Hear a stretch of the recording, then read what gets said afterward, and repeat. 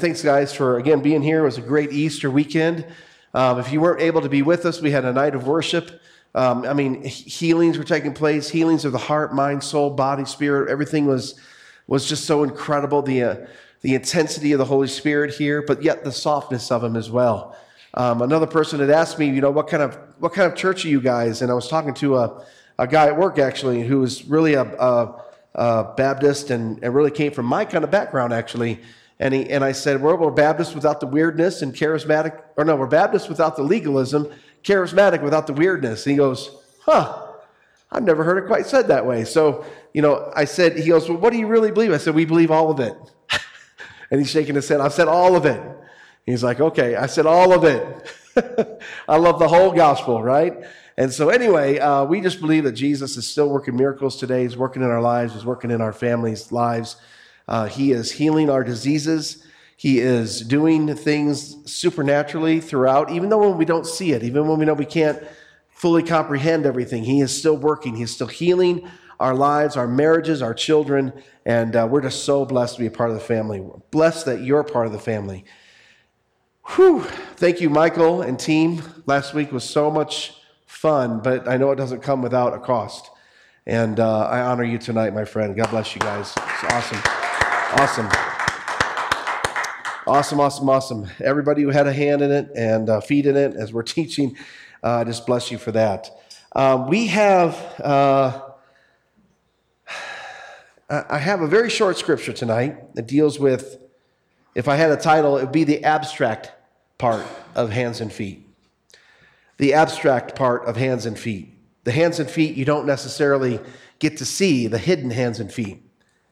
And it's in Luke chapter 10. Again, this is just after our first introductory hands and feet message about the Good Samaritan. I was thinking again about the Good Samaritan. The Good Samaritan could have been, anyone that we don't agree with, anybody whose philosophy or theology or lifestyle that we don't agree with. Those are the people that God is saying, I want you to go to the marginalized. I want you to go and serve and spend time with and lay hands on. Let your feet go to those people. Let your feet minister and heal up the wounds of those people that are so lost and so distraught and so hurting, and they don't know which way to turn. And I thought about, what if we did that with a man next door to me who's trying to put his life together? We just moved in, as you know. I met this man. His name is Kevin, and he is, I would say, probably in his late 50s.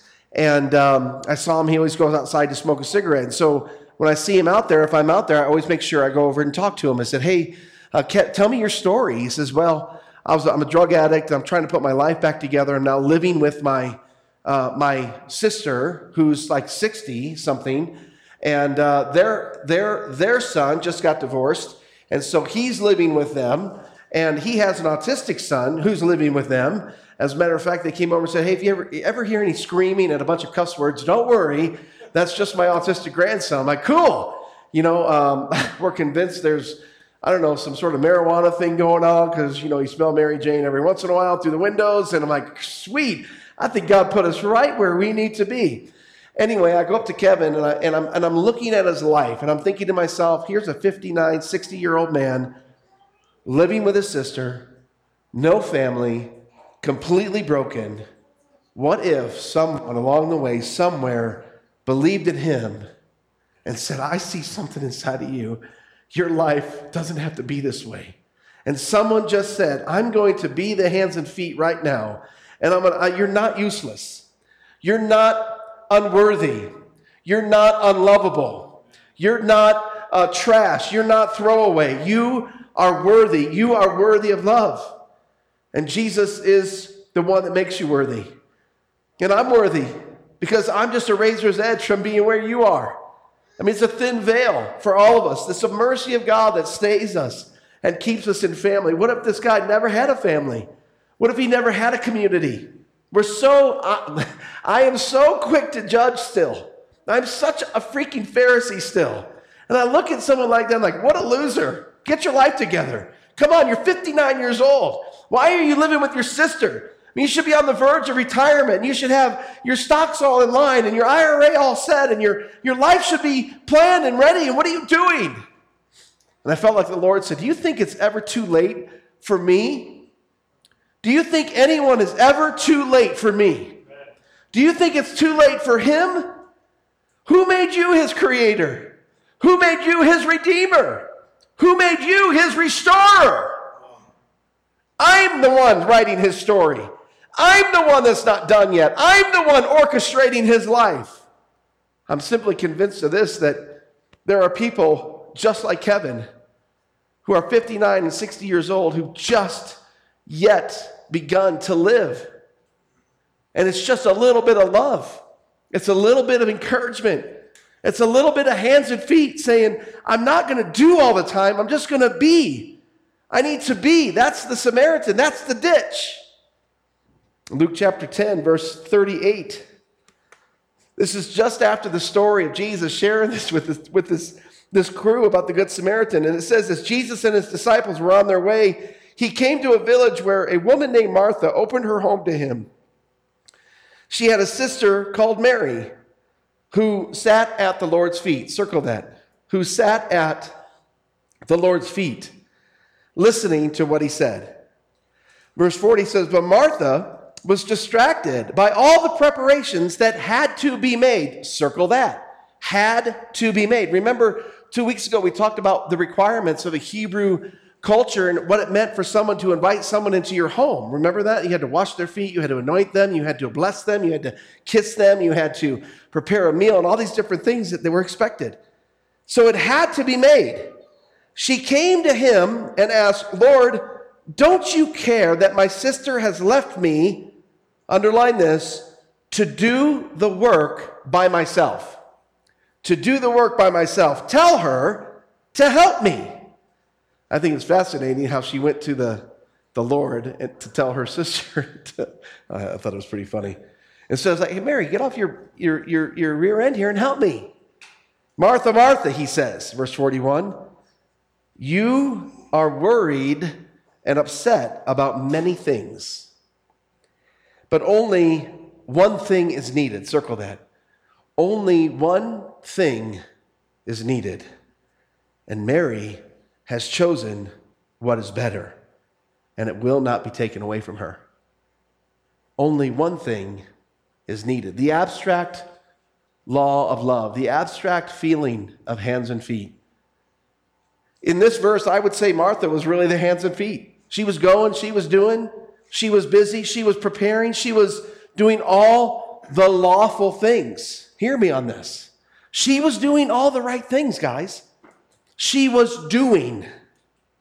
Mary was being. Check it out. Martha was so busy with the law, the preparations of the law, the things that she was, the Bible said they had to be done, that she had to do. Martha was so busy doing that she forgot the act of being. There's an abstract law of hands and feet. Yes, they go and do. As Jesus just said, the balance has to be in there somewhere, because this seems to me a very tenuous point. If stuff needs to get done, we do it. We just do it. Nike commanded us to. We must obey. Just do it. We got chairs to set up. We've got stuff to tear down. We've got coffee to set up. We've got to do it. We've got slides to show. We've got words to place. We have to do it. And yet there seems to be a tension, isn't there, between doing and simply being? I'd like to just present to you tonight that things will get done from the right posture. That the posture starts at Jesus' feet. It's funny, Jesus rebuked the Pharisees for not kissing, not anointing, not preparing, because they never approached him from the right posture. See, if you can approach doing from being, if you get something tonight, get this. Doing is an effect of being.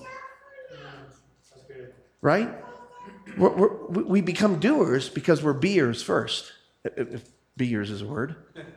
If you're a beer first, the do will come out of your being. Does that make sense? So people, Paul, you made a profound statement to me, and I have not lost it. You said, we give because we're connected, not because we're commanded. It's the posture. It comes from being first. It comes from being love. So you love. See, I can't force you to love someone. You have to be in love first, and you have to be loved first to do love. Does this make sense? Mary's coming, the stuff would have got done, and Jesus would have been tickled pink because she came from the posture of being. And what he was saying was, I'm not going to take away who she really is. I'm not going to change her identity for you, Martha, because you're so worried about doing. You need to learn to be. We as a body do as an effect of being. We're going to see things happen. I read a blog today about the church and how our community is coming together and how without any prompting or any command or any Facebook post, people are taking care of people's children and people are taking care of meals and people are taking care of each other's needs and praying and fasting without any official announcement or fanfare or confetti. Why? Because we're learning to be first. See, from that, community will come because you're already being. If I'm in a relationship with you, Daniel, I'm being with you. I already know what your needs are. I want to do those needs as an effect of being your friend. We're friends of God, no longer servants. No, I don't tell you. I tell you everything. I tell you everything because you're my friend. I don't hide anything from you. There's no hierarchy in this thing. It's a huge circle because I'm your friend. Let me be your friend. From being, doing. It's this weird backwards approach to hands and feet. There is a balance. There are times to do. And I love Jesus. I love how he even corrects, don't you? He corrects us in a way that is so soft and tender, and he's just like, hey, Martha, just chill. I know you're following the law, and, bravo, good job, girl. I know you're doing what's amazing, and you're doing what you think is right, and these had to be done. These were lawful things. But I want to shift this a little bit. I want to turn this all on its head, and I want to encourage you to come sit down with me and just listen to me. I know that we have so many doers. Donovan, we were taught to do. I mean, that's the first two letters of your word, for crying out loud, of your name, to do. Get it? D-O. Anyway, okay. We're taught to do. We're taught to act. I grew up when you had to go soul winning every Saturday. You had to run the bus every Sunday. You had to be at church every Wednesday, and you had to pray, and you had to fast, and these are good things. These things have to be done. But it can't be from the position of a doer. Doers burn out. Come on, somebody. Doers you will burn out if you're a doer. But out of the natural affection of being, everything will get done. Listen, everything will get done. Our youth ministry will explode. Our children's ministry, it's already exploding, my God. I mean, the word, like somebody who's in love with Jesus will say, man, I just have a passion for those kiddos. I'm going to go love on those kiddos. I promise you it will get done. Our A-type personalities, the box checkers, right? We're all like, oh my God, we gotta do this and check that. And the linear thinkers are like, come on, Pastor, you got to get on the ball. We got to rein this in. You know what the Lord keeps commanding me to do about this little church? Keep your hands off. Okay. Let my people learn to be. From their being, they will do. You'll have words, and you'll have slides, and you'll have music, and you'll have everything you need if you'll come from the posture of being. It's these abstract things we don't really see a lot of, but Jesus is really more interested in, hey, how about my feet? Come sit at my feet. Come let my hands touch you. From this position, you will have everything you need. You'll have everything supplied to you. You'll lack nothing. This will be a church. I'm telling you, my friends, this will be a church that lacks nothing if we learn to come from a position of being. Look, I understand, and I hear your wheels turning, but Pastor, we've got houses to clean, we've got jobs to work, we've got kids to feed, we've got kids to wipe, I got kids to burp, We just got kids, man. I mean, we got, people who are sick, people to see in ministry, people to pray for. And it's constant. I promise you that will never end. Well, it will end for some of you eventually. And then there'll be a whole other cycle of people that will come through and like, how do I manage all this? Right? And Catherine Reyes will come up and say calmly, they're going to be okay. They're going to be okay. I am Ninja Mom. My kids are amazing. Look at them. And all her kids will be like, da, singing in a line. Like, wow, how did you do that? You didn't see them. I'm just kidding. It's because we're learning to be in a position of being. When you can come from, and another way to say it really is a position of rest. Come on. A position of Sabbath. Start your place from a position of rest. Rest in Jesus. Rest. Take your Sabbaths. I just told Paul last week, gotta take your Sabbaths. Take your Sabbaths, men. Take your Sabbaths with your wives. It's so important. Just drop your kid off somewhere. Hey, I just gotta go. I'm just kidding, all right? I heard they had a huge daycare here. You just drop them off at church. Okay, maybe don't do that. Rachel, she's a teacher. Drop off her to class. No. What if someone, yeah, she's not laughing. I love Rachel. Hey, if you ever get a chance, read Rachel's stories about her classroom. They are the best. The abstract hands and feet of Jesus. Harlan had told me about a man that he's been working with and had worked with, had the privilege of mentoring, discipling, being a part of his life in whatever form or fashion that the Lord allowed him to be at Discover Goodwill. And so one day I met this man, and the man came up to me. His name's Roland, and he just smiled, and he shook my hand, and he just was this amazing ball of energy. You could tell he loved life. He loved what he's doing. He loves passionately. And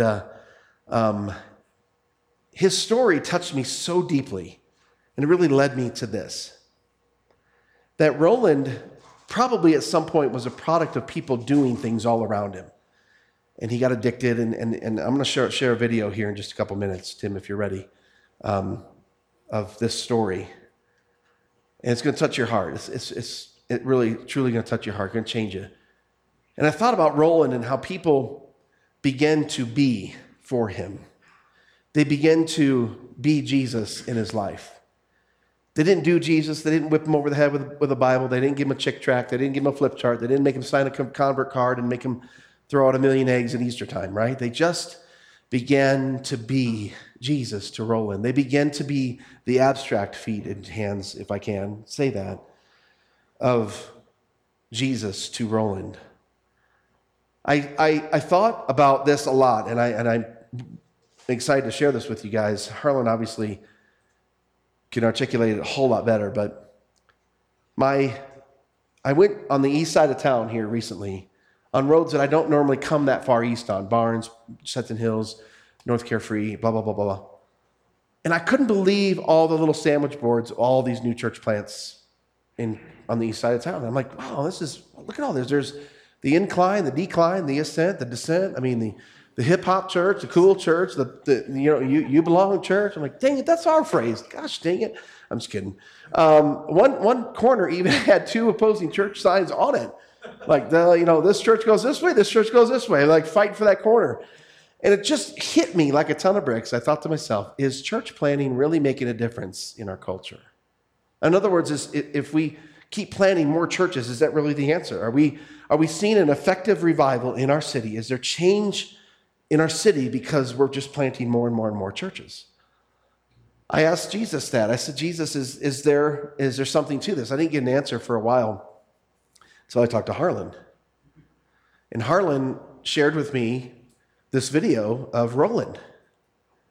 And the Lord said, this is your answer.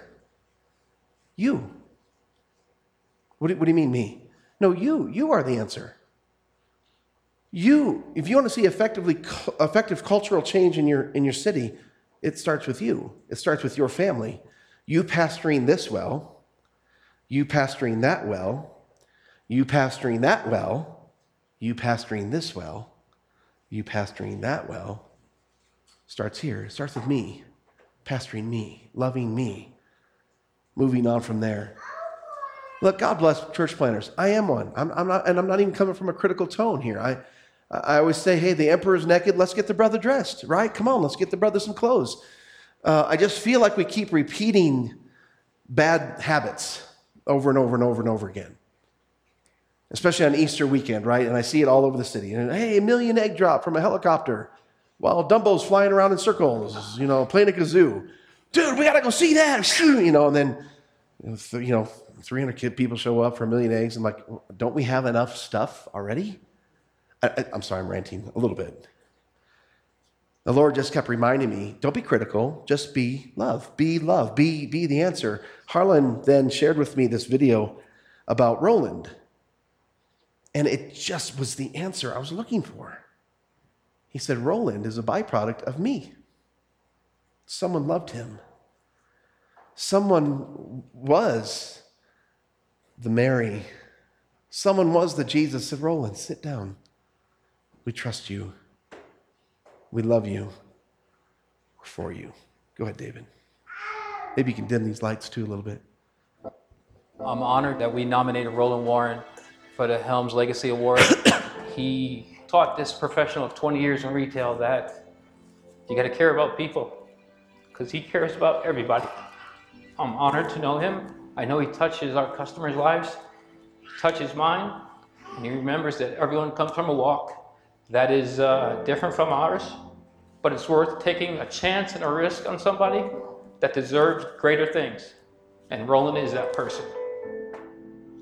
I always tell people, you guys keep rocking because I'll always be Roland.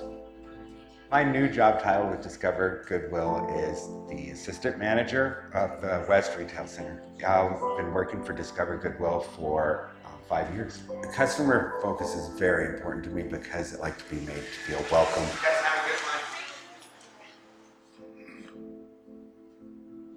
one. My mother would take my brother and I, and we would have to sleep in church, motels if it's the holidays. That was about 3 or 4 times a week because my dad would come home on a complete bender, and there were times we'd wake up with him just wailing on her and dragging her around by her hair. I had dread about my father coming home, and then I had dread that I was letting my mother down and feeling like I needed to stand up for my mom, like I needed to protect my mom.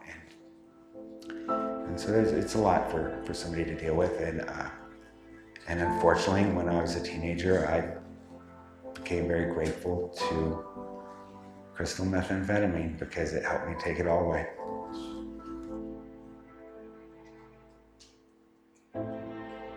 It was my life for 25 years. I resorted to dealing. I was in jail for the 27th time and I got out. I had some friends who took me to church. I turned back to Jesus on the day of sentencing.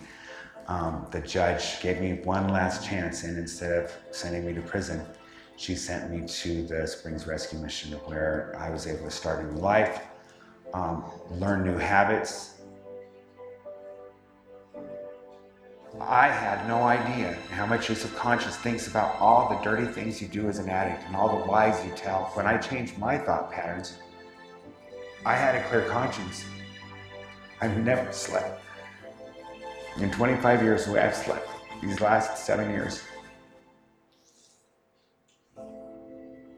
The last 6 years of my addiction, I wanted out, and I didn't have the slightest idea how to go about changing my life. And so to be able to reach people who are in that situation and show them a way out, a way to break the cycle, I knew that I wanted a job that wasn't just gonna benefit me. When you do your research, you see that Discover Goodwill, literally, we put 90 cents of every dollar spent back into our local community, and I wanted that. I applied 6 times, and it was the 7th time I applied, and I got a phone call saying, hey, can you come back? We want to offer you the position. And that wasn't even the most profound moment for me. My most profound moment with the company was when they said, hey, we need to cross-train you as a cashier. And my first thought was, I'm a 6-time felon and they want me to work around money? I never would have thought that this was possible. The growth and the achievements that I accomplished here in the company, because the company have opened those doors for me. In addition to working for Discover Goodwill, I'm also a lead volunteer at the Springs Rescue Mission. I'm a court advocate. I'm on several different attorney networks. I had over 200 men in my house that I've helped get into rehab. Discover Goodwill has helped me help other people. What I've achieved is what our company stands for. I want to thank you for supporting Discover Goodwill's mission, because without Discover Goodwill, I know I wouldn't be where I'm at now, and I'm in a very good place now.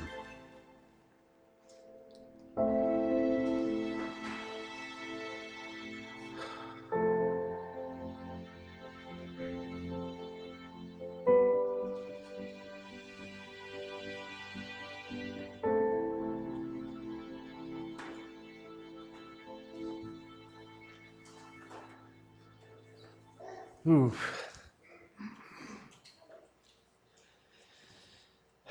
I think I'm going to watch that anytime I get discouraged about, anything. That's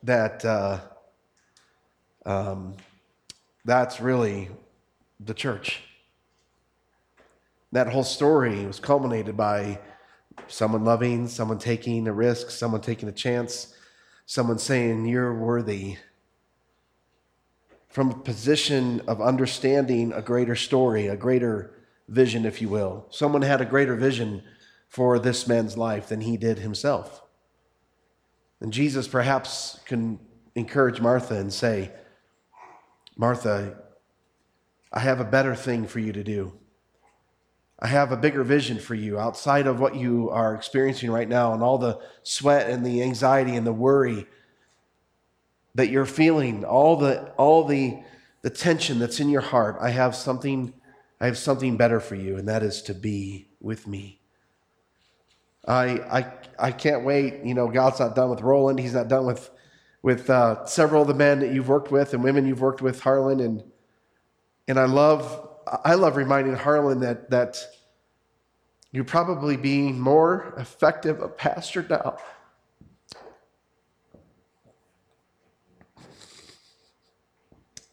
than ever before. Without the stage and the lights and the title and the tour bus and the mics and the glitz and glam, you're literally changing lives. I look at you, Rachel, and just this humility that comes off of you when you're working with those kiddos, just changing lives, teaching them who they really can be. Any one of us has that opportunity. We've got to set aside the idea of what we think success looks like. Because you've all been given a measure of something. You've all been given a measure of grace to do something. Right now, your grace might extend to your family. Extend it. Right now, your grace might extend to every customer that comes in your chair, and every person you literally are laying hands on. Your grace comes to every person that you go out of your way to help and serve, Catherine. Every person you touch at the hospital, Carl. How are we teaching people to be? One of the biggest fallacies, I think, in our churches today is you have to do. The work of the Lord demands haste, and it demands haste now. Well, get your eschatology right first, and then you might be able to jump from a good position of being and slowing down, able to truly touch people. I don't know where all your stories are right now tonight. I know a lot of them, obviously. But who has God given you to touch and say, just be? Who's given God you the opportunity to intersect their busy life, to rescue a Roland, to come right into the middle of their pain and say, let me enter into your pain, Kevin. I'm your Jesus right now. Jesus, do we need all these church plants? I don't know. He didn't even answer that question. He never even answered my question, which that's just Jesus. Let me take you to the root of the issue, Lonnie. The root of the issue is not more church plants, so stop worrying about that. The issue is, are you being the answer for me? Are you speaking on my behalf? Are you loving like I love? Are you teaching people to sit at my feet?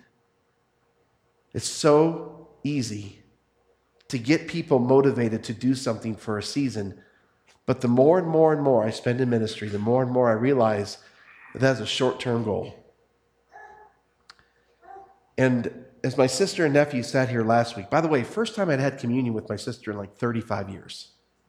First Easter we spent together since 1987. That's 30 years.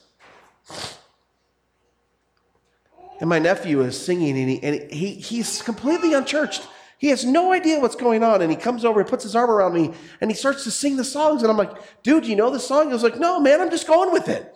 I'm just going for it. Dude, I love you, man. He's like, he's complete. I love this kid because he's looking, he's searching, and he sees something here, and it was so encouraging for me. He says, oh my gosh, you guys got a good crew here. This is from a kid who's never been in church. He doesn't know church. He doesn't know the right vernacular. He doesn't know all the right cool Christianese words to say. Hey, brother, well done. Boy, y'all got good community around here. He doesn't know that. He's just out of his innocence. Something burst inside of him. He said, man, you guys got a really good crew here. Thanks, Mitchell. That means a world to me. I have a longing and a passion and a desire. I know you do too. To be the abstract hands and feet. I imagine someday, Harlan,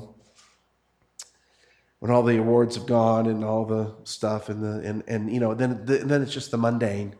It's the everyday. It's the correction of people. It's the discipling of people. It's the trying to help them become better leaders. It's all the everyday frustration of people. And then you get a little glimpse of light and someone starts repeating back what you've taught them. Don't you love it, guys, when your kids start repeating what you've taught them? I mean, in a good way. Sometimes. Yeah, so I was saying in a good way. We've got a couple moments. Can I just hear what the body's saying? How are you receiving this tonight? Let me always want to open it up to what you're feeling and sensing.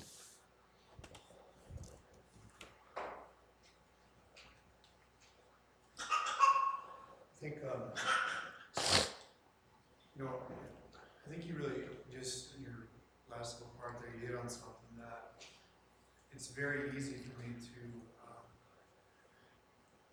slip into the manager leader role, in my job and position. But I knew that God was doing something the first time I had an employee, because the field knew my background. It was Angel, actually, and she's a mess. I mean, she's come from such a broken life. And when she came into my office and closed the door, she goes, I don't need to talk to my boss. She goes, I need to talk to the pastor. And I was like, okay. And she began to pour her heart out. And here I am, I'm going, is this even okay for me to be doing? I was praying with her in my office. And, male and female, all those things, I felt like, back when I went down, breaking all kinds of protocols and rules, and it just didn't seem to matter because the Spirit of God came in. And something I was really reminded of with Roland, and as we went out a couple weeks ago, we were talking as we were heading towards the banquet, and he got his big award and all that stuff. The things I was reminded of, and you just hit on it again tonight, is that religion births and feeds fear and worry and judgment and criticism. If you want to know if you're connected to Jesus or if you're connected to religion, just do a self-check and see if you're being critical, judgmental, operating in fear. If you are, you're connected to religion. Because I was reminded once again at how Jesus truly sets people free. And this whole thing, that whole last week, just kind of, rehashing his story on that, just really brought it all back. That one of my mentors' words were in my head again this last week. Keith Wheeler used to always say that the definition of ministry is simply the overflow of a life lived in love of Jesus Christ. Amen. And it all just kind of came to flow back because it's so easy even when you see the fruit of what you're doing and what God's doing, just slip back into that performance mode because it's what we're wired for. Yeah. And we have to do. But man, there is such a different place of doing when you're truly being in His presence, and you realize that those words you say and your presence, because you have God in you, is impacting lives, even when you think you don't, even when you think you're doing much. Yeah. But because of the presence of God in our lives and hearts, and we carry that, we truly are.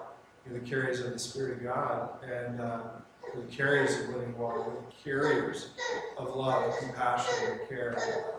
And we're tapped into that right thing, that part of really knowing Jesus. I mean, it changes lives, man. I mean, and you don't even know it. Yeah. The lives are being changed. So good.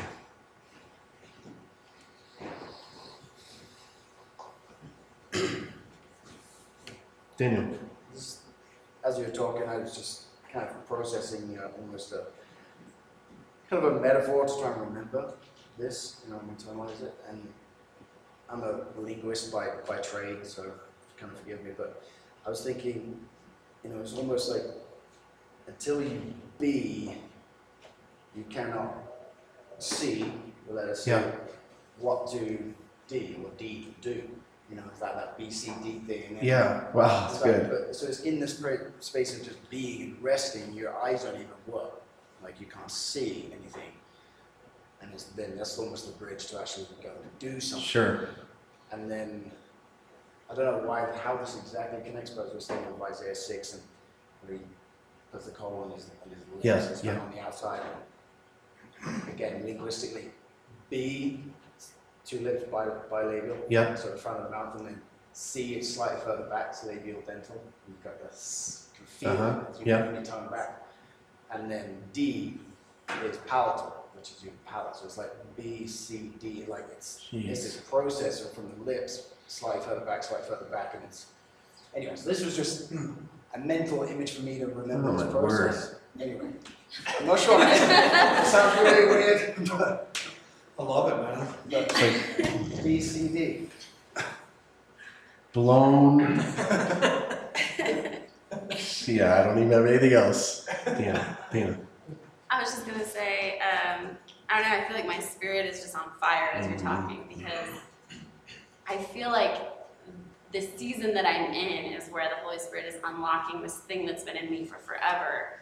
We were in ministry and we did so much doing. Sure. I mean, we did all the egg hunts, and We had a helicopter. we actually Oh, had sure. I did it, yeah. On Easter. on Easter. Flying It was elephant, though? Have you crazy. done the fly- And I can't tell you that people got saved because Sure. of that. Of course. But and it was all well intentioned, but what was in my heart was I just wanted to love people. Yeah.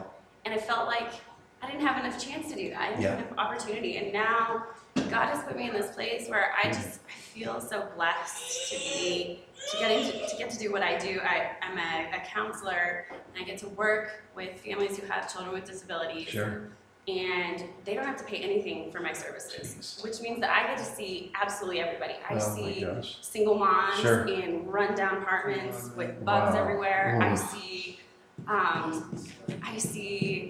gay couples who are fostering teenage boys that nobody wants. Yeah. I'm seeing absolutely everybody, like wealthiest to the poorest, Sure. everybody.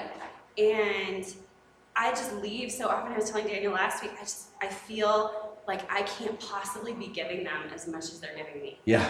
Because I just get to go in there and hear their stories. I mean, they open up to me about things that they probably don't tell anybody else. Sure. And I just get to show them love. And I don't know, but I may be the only person doing that for them. And it is such a privilege. And I get to walk with them in their story. And I just feel like that is what we are called to be as Christians. And I get to do that and get paid for it. It's just incredible to me. So good. It really is.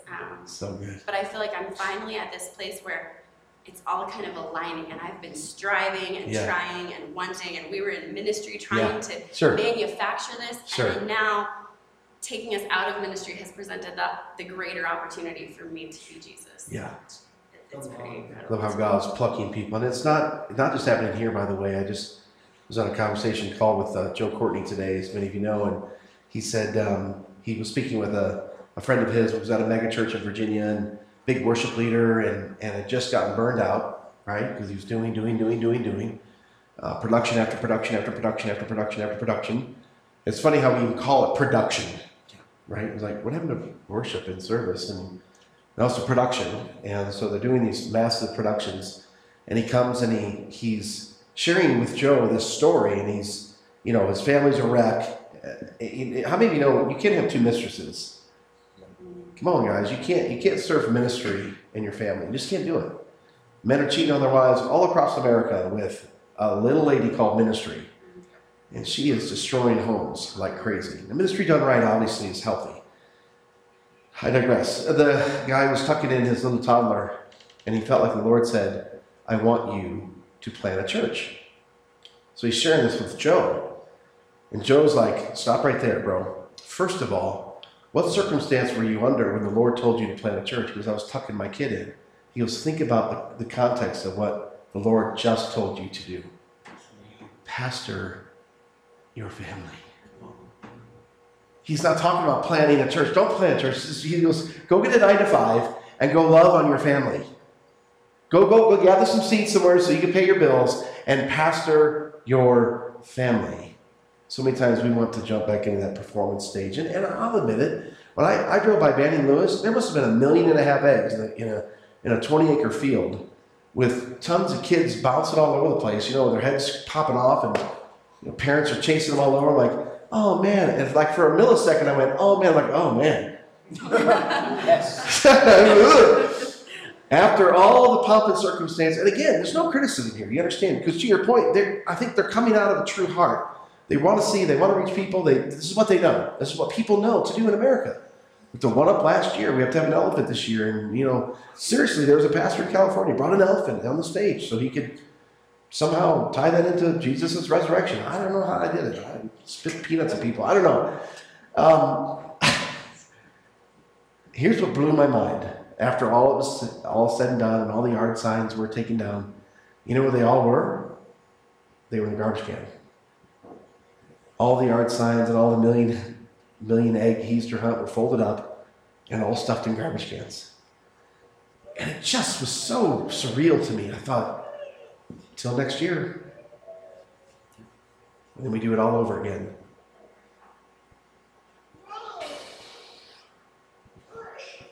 I might be more convicted about this than I've ever been before in my life, to be able just to sit with people, have coffee, Mark, and listen to their story, one at a time.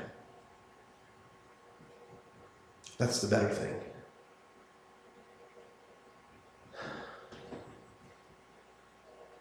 Kevin, Sage. We were kind of going over the whole being and then doing thing.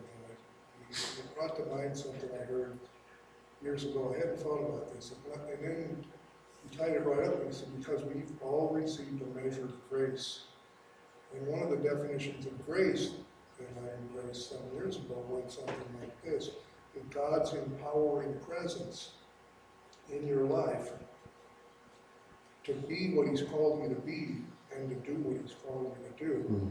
I'm pretty sure when I heard that it was the other way around. It was really to do. Do, yeah. But now, when I think of it, I'm going to put it in the other way around. Yeah. The doing has to come out of the yeah. I think it ties in with other things that you've been hitting on in the last month or so. In other words, we can't do unless we are. Right. We have to be first. Yeah. We have to, it's the same thing as saying, I can't really forgive somebody until I've received my own forgiveness. Yeah. I can't, and somebody else brought this up, in the last line. You can't really love until you've been loved, or really have to learn to love yourself. You covered that. All of these things are tied together. There's an order.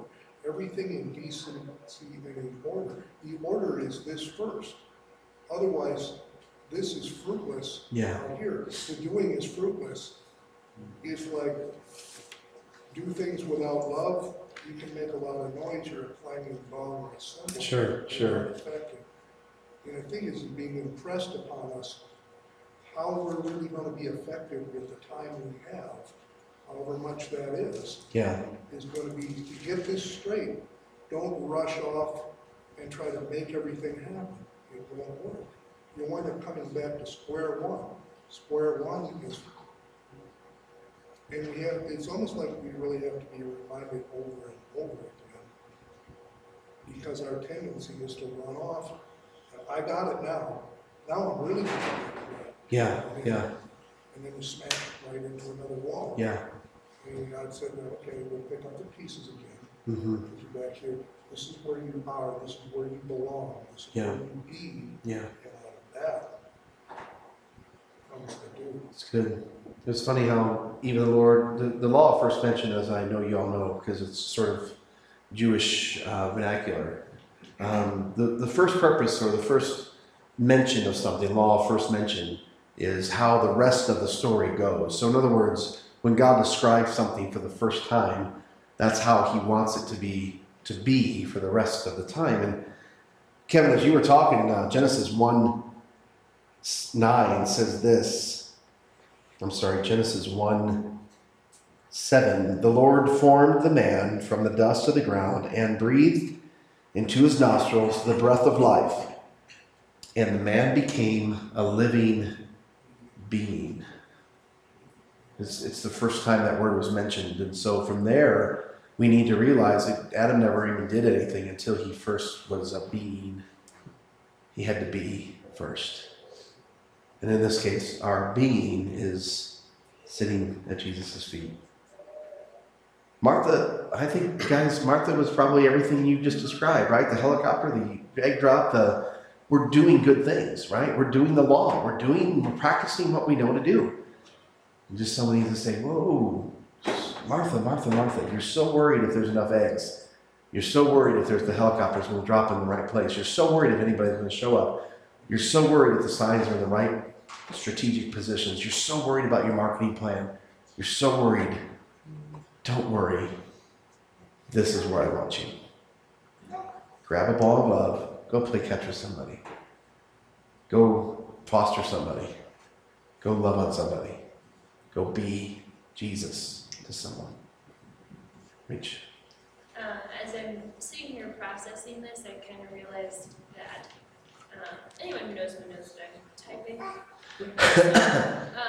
And so I'm sitting here like absorbing it and thinking, yes, this is good, and then being type A about how to approach it. Yes. Everyone has their own personality, is probably doing that. Yes. I'm reminded of what Richard Rohr, I listened to Richard Rohr, and he's kind of talking about personalities. It's like, you'll try to fix yourself, but in your way that you do everything. Of course, right. Kind of deal. So, it just kind of hit me, and it's just like, all right, I just need to let myself go and just ask the Lord, show me how to be. Because sometimes I don't know. Sure. So it doesn't really add anything. It's So just good. what I'm processing. I love that. I'm glad you brought that up. I was hoping somebody would take Martha's side. Yeah. Like I know Teresa would. I mean, my wife is you. She is. I kind of like at the beginning, I just wanted to defend her. I'm like, no, Martha's. Yeah, Martha's right. She's rocking, right? And she was. That's why I want to make sure that we get that point across. That we need the flag wavers, right? Yay, parade walker! Woo, we love you. But there's in context, there's got to be some sort of balance there, and that's the tension. Because my wife would defend her just like you are. Hey, no, we got to get stuff done. We got dishes to wash. And I'm always like, babe, we'll get them tomorrow. Come on, let's get by the bonfire. Come on. No, it's got to get done. If it doesn't get done, it'll never get done. I promise it will get done. I hate something like Mark. Yeah, I love it. Thanks, Rach. I think it's this journey of like doing out of trust versus doing out of trying to make stuff happen. Yeah. I don't know, I think just being this entrepreneurial culture, the startup culture that I'm engaged with, that I love, and in a lot of ways, but there's this mentality of just get stuff done, just get stuff done. Sure. And it's not ministry, it's just business, but it's the same mentality. Yeah. I think a big thing is just, I think taking those moments to just say, okay, God, what am I doing in my life? Like, am I actually like trusting you to get this done? Yeah. Or am I just trying to make things happen? Yeah. If I'm trying to do it all, then I'm gonna build this thing and being able to look like success or whatever it's like to be, you know, I don't know, it's just, it is this like tension. Yeah, it is. It's, Yeah. It's hard because it's like, you know, I know I gotta take care of my family, I gotta pay bills. I feel like God's giving me this vision of all this good stuff. But, Sure. I mean, I don't know, it's just weird. It's in like 6 months or something of running a business and being out full time. It was a lot of doing, a lot of trying to spin the wheels and then get business. Yeah. And then I get this job, I'm like pretty much neglecting my business and then I'm starting to get contracts. And it's weird. Sure. It's like, It's so crazy. Yeah. Wow. Paul. This wouldn't have been a story unless Martha was overwhelmed. Mm. I mean, if just Jesus had showed up, she could have taken care of the kitchen. But you got Jesus and 12 disciples, Yeah. and everybody else in the room, Yeah. and now she's going, okay, I can't do it all by myself. I really need somebody else to help me, or else I can't get it done. Yeah. If it was only one person, she'd go, yeah, I can get it all done myself. I can depend on me to do it. So it's the overwhelmness that she's experiencing finally where she's got more work than she can handle and make it happen that causes the tension. Yeah. There wasn't tension, so she was overwhelmed. And we often realize we don't see our being overwhelmed in the day-to-day stuff. Yeah. That we think, oh, I can handle it all today. And we don't ever sit down and just reflect. Wow. That's really good. David. Thank you, Paul. Something I was getting from this is, you know, Mary, it uses 3 words to describe her: distracted, anxious, and Martha, sorry. Uh-huh. Distracted, anxious, and troubled. Uh-huh. And in the ESV, it's interesting because she wants to serve. I want to serve you, I want to serve you, instead of letting herself be served. It reminds me of when Jesus went to wash Peter's feet. Yes. And he's like, you don't need to wash my feet. And he's like, well, you need to let me serve you. Hands and feet, hands and head, everything. Yeah. And what popped out to me, ESV says, Martha, you're anxious and troubled about many things, but one thing is necessary. Mary has chosen the good portion, which will not be taken away from her. And what popped into my mind was the good portion, like, if you're looking at, like, a portion of a cow or a pig, like, what part do you want to eat? What's the good portion? You know, it's like the difference between ground beef and top sirloin steak. Like, Jesus is saying, like, what she's receiving, she's getting the good portion. Yeah. What you're getting is, what you're doing is still valuable, but it's not, you're not going to get the meal that she's getting unless you can stop. Yeah. That's good. And I like the phrase that maybe you guys can help me. The phrase that kind of tripped me up tonight was, this will not be taken away from her. As if it could be. Or as if what Martha was doing will be. Go, Mark. Well, I think of like, I don't know where this is. It's some, you know, Paul says, but he was talking about basically all the things he built. Okay. It's like the wood and The hay and the stubble. Okay. And then there's the, like, I don't know, The gold and the pure. Yeah. So it's like, you know, at some point, some of the stuff is going to resolve. You know, because we build, you know, if I build a business, that's going to end. It's going to end. Yeah. If I build love, if I build, like, you know, a relationship with somebody that I'm working with, Yeah. if I go into someone's life, if I grow in love, it's the work, and that's all stuff that Yeah, that's eternal. Yeah. That's really good. That's a really good perspective. Anybody else in that? Same thought? Paul, please. Another part of the thread was, he's God of the universe. Yeah. He didn't have a need. Right. I'm going to somehow, I have to be busy. Right. Like, he can turn water into wine. You know? Yeah. So what am I running around trying to think, I got to do all this work? Jeez, that's good. No, he said, Wow. that's why I said, you know, Mary, or Martha, chose the better part. Yeah. Just being. Yeah. Yeah. Because I'm not going to always be here physically. Yeah, that's right. Yet I'm here now, soaking that. It's good. rather than range the curtains and Yeah. napkins. And Yeah. Get all the law right. That's what I kept seeing too, was representation of she was doing all the law, she was still in the law, and Jesus was bringing all the grace. Carl and Daniel. I think it's kind of going there, but she's following the law, she's doing everything right. She's doing everything she's taught to do in order to fulfill the law. When Jesus is saying, I am the fulfillment. I am the fulfillment of the law. I am here. I am the one that the law is purposed for. Dang, dude. Yeah. Stop. Right. It's kind of a foreshadowing of what he's about to do. Absolutely. He is just going to abolish that law, and he's going to say, you do not have to follow this line. Come and sit at my feet. Come and sit at the foot of my cross. Come and sit. Just be. Just be. Love it. Daniel. Something Kevin said a minute ago about, I can't even remember exactly what I said, but because it takes me back to the greatest commandment. Love your neighbor as you love yourself. And I think the epidemic of our age is that people do not love themselves. Yeah, of course. They do not know themselves. They do not know how to be in themselves, and therefore they just keep doing it. Yeah. So they're starting at B, and it'll take them a whole lifetime and beyond to get to Z and then background. Yeah. And they'll never get there. And it's this. We cannot, when we try to go be hands and feet and love people, we can't unless we love ourselves. So good. To your point, your BCD, referring to the lips again, if it starts in the back, it's like bile and acid, and it doesn't taste good. You're trying to reverse the process. It'll never work. It doesn't taste. It's not honey on the lips. It's no bueno. And stuff coming up from here, it's yuck. All right. That's so good. I'll never forget that. Sweet as honeycomb, as sweet as the lips, and taste and see that the Lord is good. Taste him, he's sweet. It's 8:05. I know kiddos are probably hanging from the chandeliers, and we just need to let you go. So, Josiah, would you pray for us tonight? Would you close us in prayer?